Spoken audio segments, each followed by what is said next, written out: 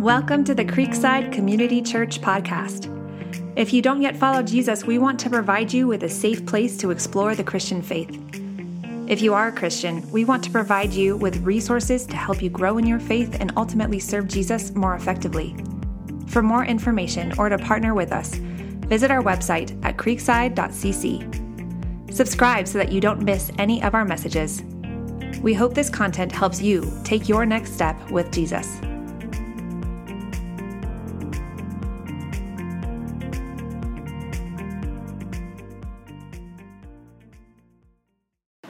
So when I was a kid, I was probably around second grade or so, I became a little doubtful in my faith.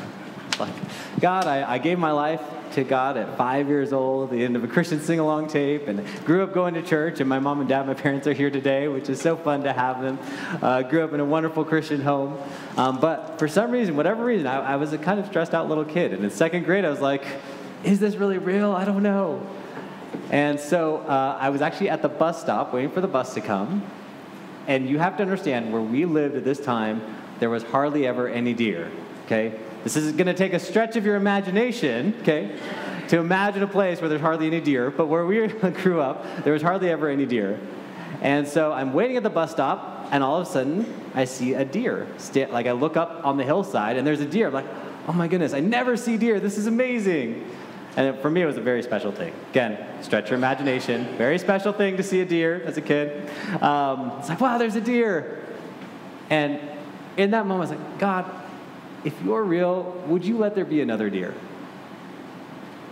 Before I finished articulating that thought, 2 baby deer stepped out from behind the mama deer.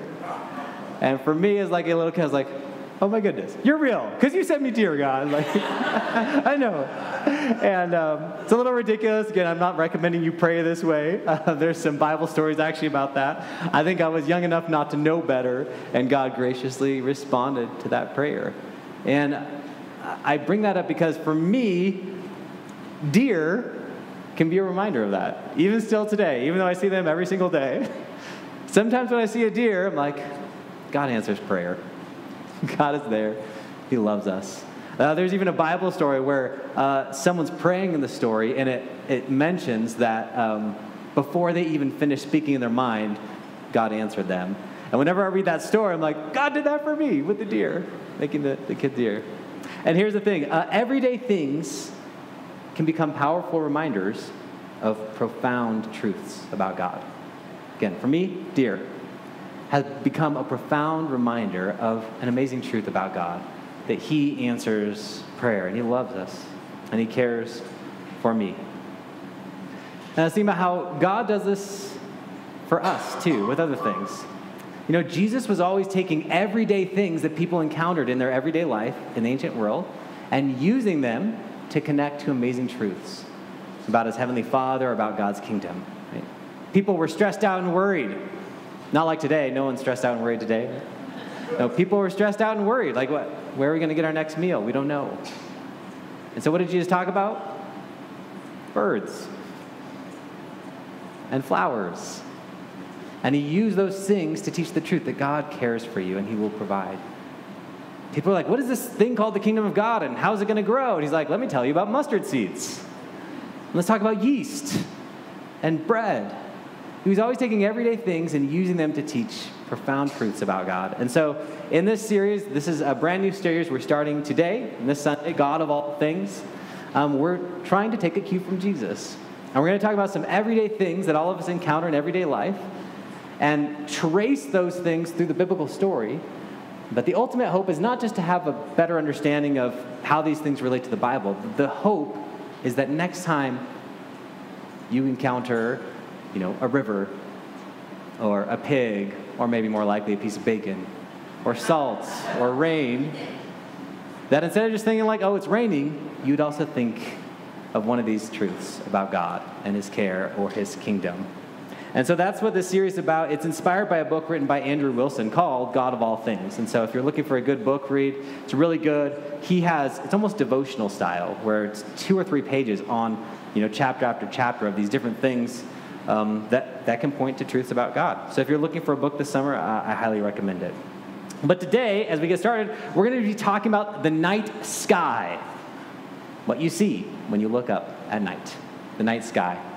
For me, this is also personal because, as I've shared before, when I was growing up, I really wanted to be an astronaut. When I was a little kid, I loved space. I loved seeing shooting stars at night.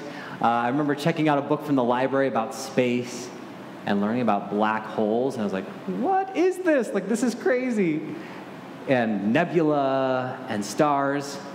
And for me, this was the first time I was taught and understood that when you look up, all those bright lights are not just stars.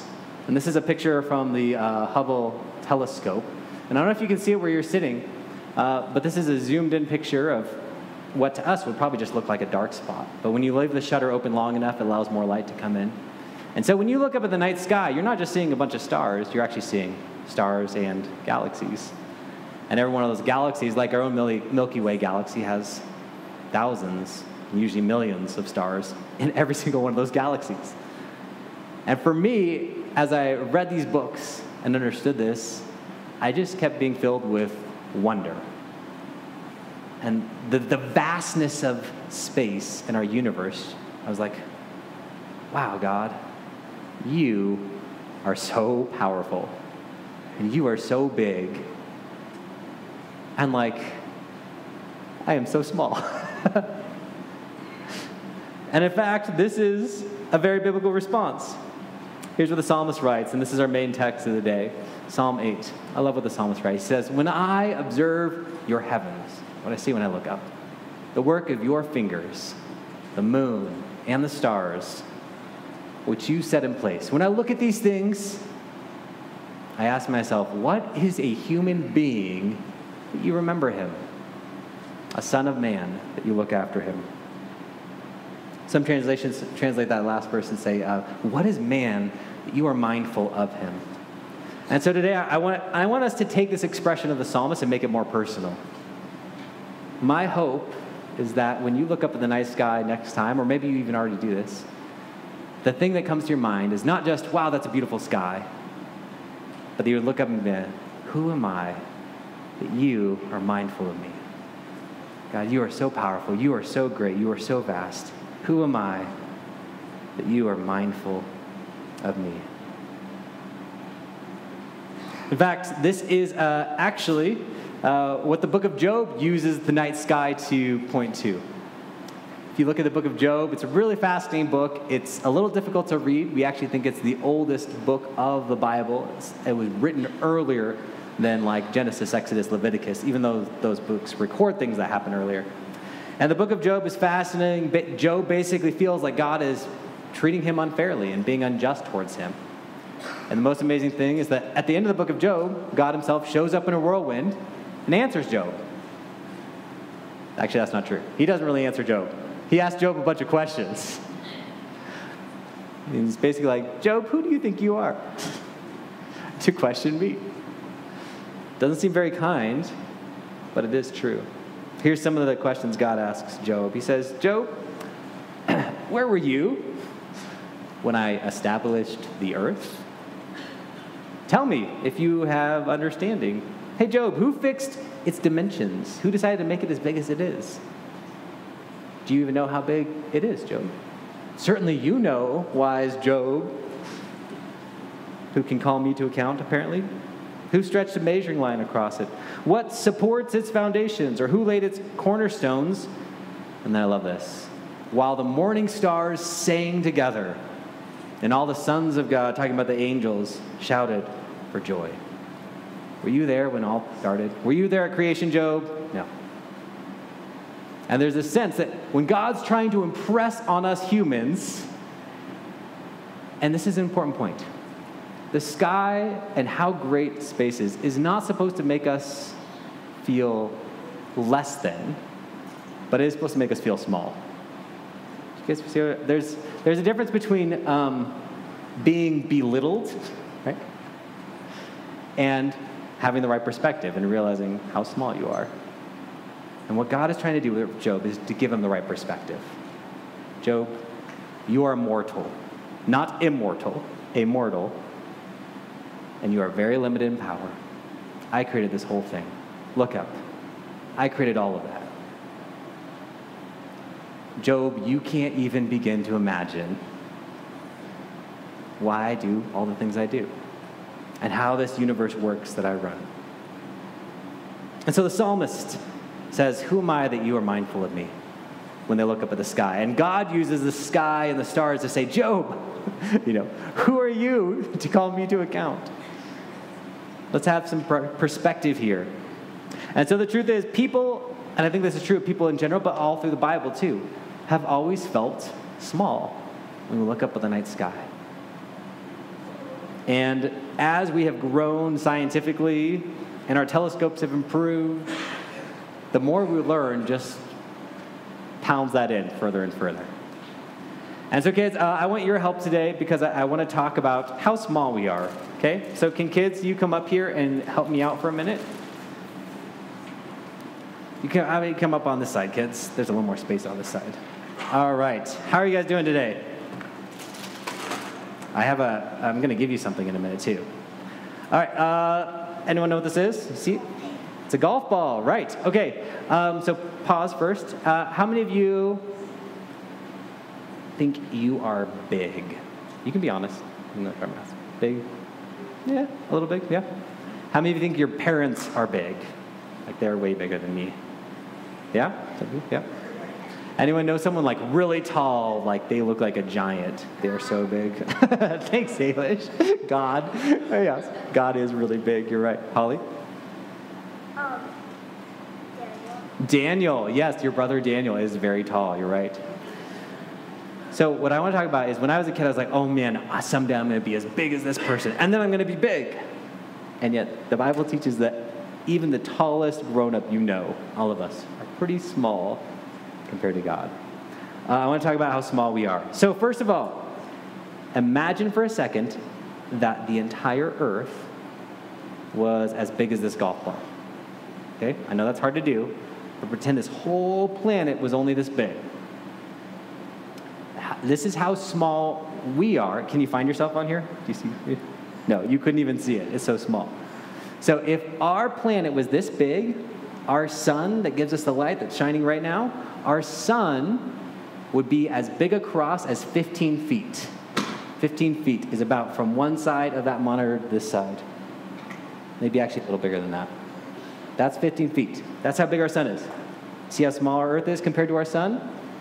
If this is the size of the Earth, it would take as many golf balls as it would take to fill up our entire bus. That's how big the sun is compared to the Earth. Isn't that crazy? Now here's the craziest thing. With telescopes, we begin to see how big other stars are in our solar system. And so, do you guys know constellations? Anyone recognize that one? Do you know what that one is? Orion. Do you see Orion? That's my favorite constellation because it's so recognizable. And it's kind of this warrior guy. And those 3 stars in the middle, that's Orion's belt. Now, see that really bright yellow star in the top left? It's either, depending on how you view it, it's either his shoulder or the bottom of his club that he's using, okay? That star, his name is Betelgeuse. Can you say Betelgeuse? Betelgeuse is a very large star. It's a sun like ours. Betelgeuse is twice as big as, what do you think I'm going to say? Our sun. Good guess. Twice as big as our sun? No, it's actually twice as big as the Earth's orbit around our sun.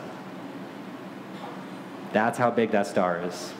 Betelgeuse is so big that if the Earth was a golf ball and you're trying to see how big across is it, like our sun's 15 feet, it would be like 6 Empire State Buildings stacked on top of each other. That's how big it is. And if you tried to do enough golf balls to fit inside that huge star, you would fill the entire Broncos Stadium with golf balls all the way up 3,000 times. That's how big that star is. Isn't that crazy? And here's the craziest part. That's not even the biggest star in our galaxy. Canis Major is one of the biggest. It used to be the biggest 5 years ago, and then they found the one that's even a little bigger. But this is Canis Major, part of this dog constellation. You guys see the dog kind of outlined there for you? And that one circle, that's Canis Major. And it's a very, very large star. It's almost the largest star. If the Earth were the size of a golf ball, the diameter of that star would be the height of Mount Everest, the tallest mountain on Earth. And if the Earth was the size of a golf ball and you were trying to get enough golf balls to fill up that whole space of that star, you would have enough golf balls to cover the entire state of Texas 22 inches deep. Have you guys ever driven through Texas? It takes days. It's huge, right? Imagine all of that land covered 22 inches deep in golf balls. And here's the craziest part of all, is that these stars I'm talking about are just some of the big stars in our own galaxy. Our galaxy looks something like this. It's a whirlpool galaxy. Isn't that cool? Like a spiral. Our galaxy looks something like this. And so when you look up, anytime you see a star, those are stars inside our galaxy. But sometimes those bright lights are actually galaxies just like this. And every galaxy just like this has tons more stars, like our sun, and like Betelgeuse, and like Canis Major. And for me, when I learned that, and every time I think about that, I think, wow, I am small. God, you are huge, and you are powerful. Where our solar system is. So this is actually not a map of our own galaxy because we can't get outside of our own galaxy to take a picture of it. But from all our measurements, we know our galaxy looks something like this. And we're about 2/3 of the way out between two of those spirals. We're about halfway out between two spiral arms. And so I want to give you guys a golf ball today. You guys can take this home. And the coloring pages, too, by the way, it has the constellation Orion. So you can see an even color, that Betelgeuse star we learned about. And anytime you're feeling like, I am someone important, you are someone important because God loves you, but we are all so small, aren't we? All right, here you guys go, and then you can head back to your seats. Thank you for your help today in helping us realize how small we all are. By the way, credit goes to Louis Giglio, who does the Passion conferences for these measurements about the golf ball compared to our sun. And again, once you realize how small we are, I mean, isn't that amazing? We are so small. We are so small. And God is so great. And our response again should be, who am I that you are mindful of me? And what I love about this is ancient people living in the ancient world looked up and had that sense. Who am I that you are mindful of me? And what I love about science is it just like drives that point home even further. The more we know, the more humbled I am. Now, this is more for the grown-ups. So kids, I give you permission. You can kind of color or look at your golf ball for a minute. I might lose you in this next section. But for us grown-ups, I have been, as a pastor, I'm always looking for how faith and science come together and intersections between these two. And I'm always looking for bridges to truths about God that kind of everyone can agree on. The technical name is apologetics, is the art of defending the Christian faith and showing how it's actually very rational and makes sense to believe in a creator God and that Jesus really was who he said he was. And so what I want to share with you is something called the cosmological argument. Are any of you familiar with? Now, the foundation of this goes back to Genesis. And this has to be one of the biggest understatements of the Bible, by the way. God made the two great lights, the greater light, talking about the sun, to rule over the day, and the lesser light, the moon, to rule over the night, as well as the stars. He also did that. All the stars in the galaxy, all the stars in all the other galaxies. Yeah, he also made those. Just throwing that out there. Now, as astronomy has worked and more evidence has been gathered, let me do something for you.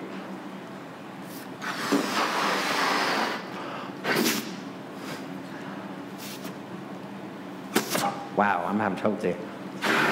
There we go. All right. Imagine that this is the universe that we can see. And, right here is a galaxy, cool whirlpool galaxy, and here's a big star. and here's a little star, and here's another galaxy. All right, imagine this is the universe, and we're somewhere in here, and we're directing our gaze outward to the rest of the galaxy and the rest of the universe as much as we can see. And what astronomy has now proven conclusively is that we see evidence for this happening.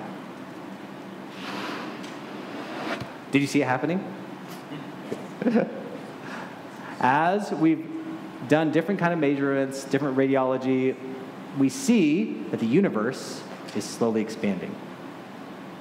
That each galaxy and each star are slowly spreading apart from one another. This whole thing's slowly getting bigger. All right? You follow me? Now, what does that mean? If you do some math, and there is disagreement about Bible-believing Christians about how to do this math, I'll throw that out there. But everyone agrees that one way or another, you can do the math, and you can work backwards in time and calculate that if this is going like this right now,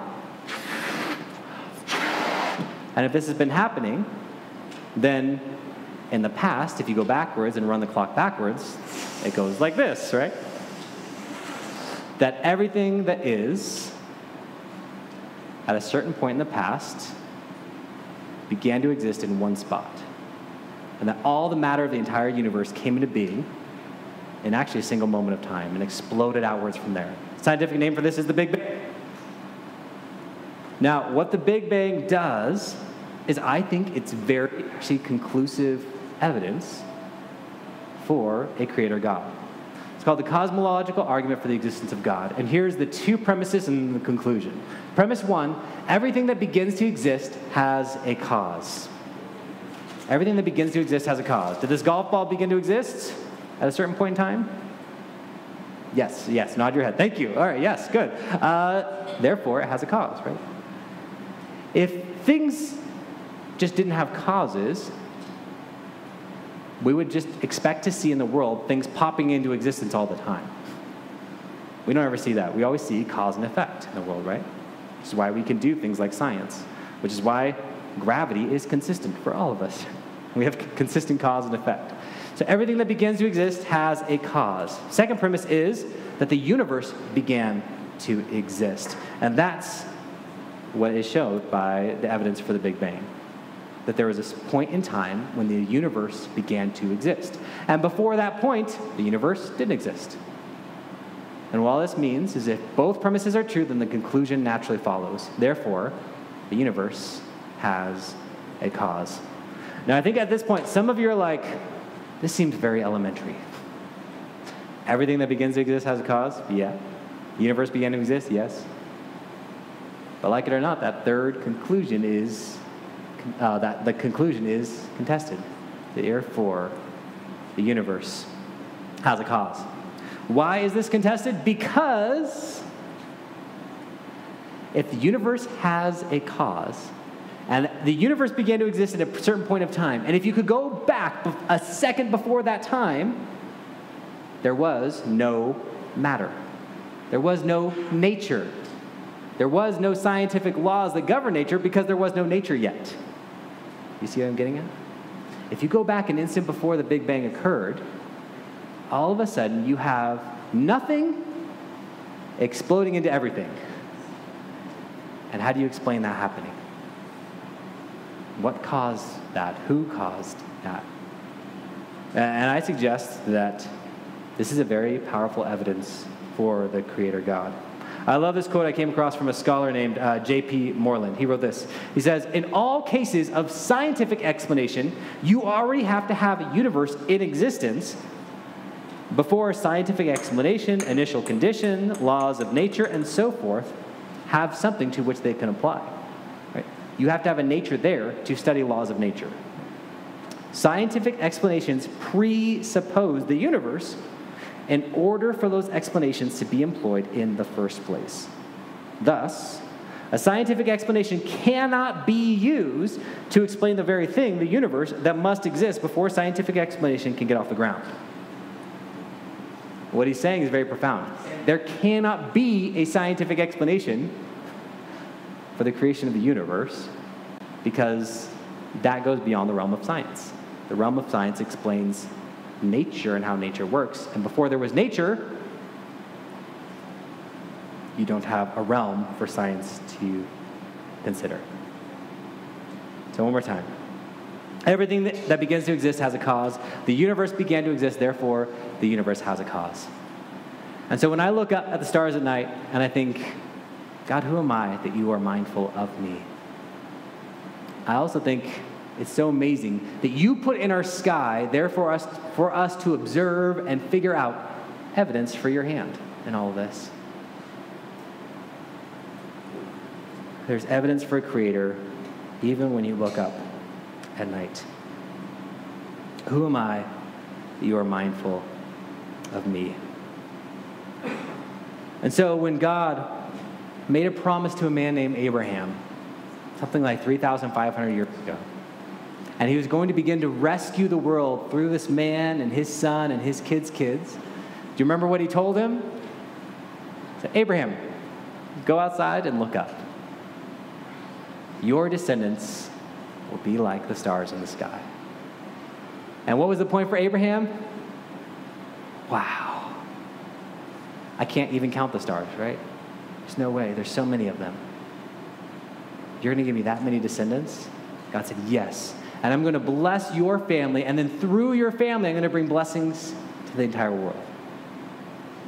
And eventually, one of those descendants, one of those stars, was born in Bethlehem of Judea 2,000 years ago. And how did God highlight the birth of that son of Abraham? With a star in the east. And that star in the east, in the sky, was there for all to see. And Magi even came from the east because they were looking up at the sky and they saw something they couldn't explain. And God was using it to point to his son. Evidence for the Creator when we look up. Evidence of how small all of us are. And so I hope next time you look up, your response will not just be, wow, that is a beautiful sky, but you would say, wow, who am I that you are mindful of me? Because as small as we are, every single person the Bible teaches is someone for whom Christ came. As small as we are, every single person, Psalm 139 says, that God knew you while you were growing inside your mom's belly. Who am I that you are mindful of me? So I'm going to invite our worship team back up, and we're going to respond in worship of this God who's so great and so vast. And there's a special motion background going on in the background of this song. So Jody, if you would, can you put this one on full screen when we sing this in a moment? And these are all pictures taken by the Hubble telescope. And some of them look like things you would see in nature on Earth, but they're all pictures of the night sky, nebula and galaxies and stars, and they're just beautiful. And again, my encouragement as we sing, as we look at these pictures of the night sky, and next time you look at the night sky, who am I that you are mindful of me? So God, we thank you that even though we are so small, you love each and every one of us. God, I pray that next time we look up at the stars at night, that we would just be wowed by how huge you are, how great you are, how powerful you are, and that we would have the proper perspective, that we'd be humbled in a good way and realize you are so much more powerful and so much more wise than we are to ordain all this. Thank you for loving us in spite of our smallness. Help us respond appropriately, each of us, to you now. In your name we pray. Amen.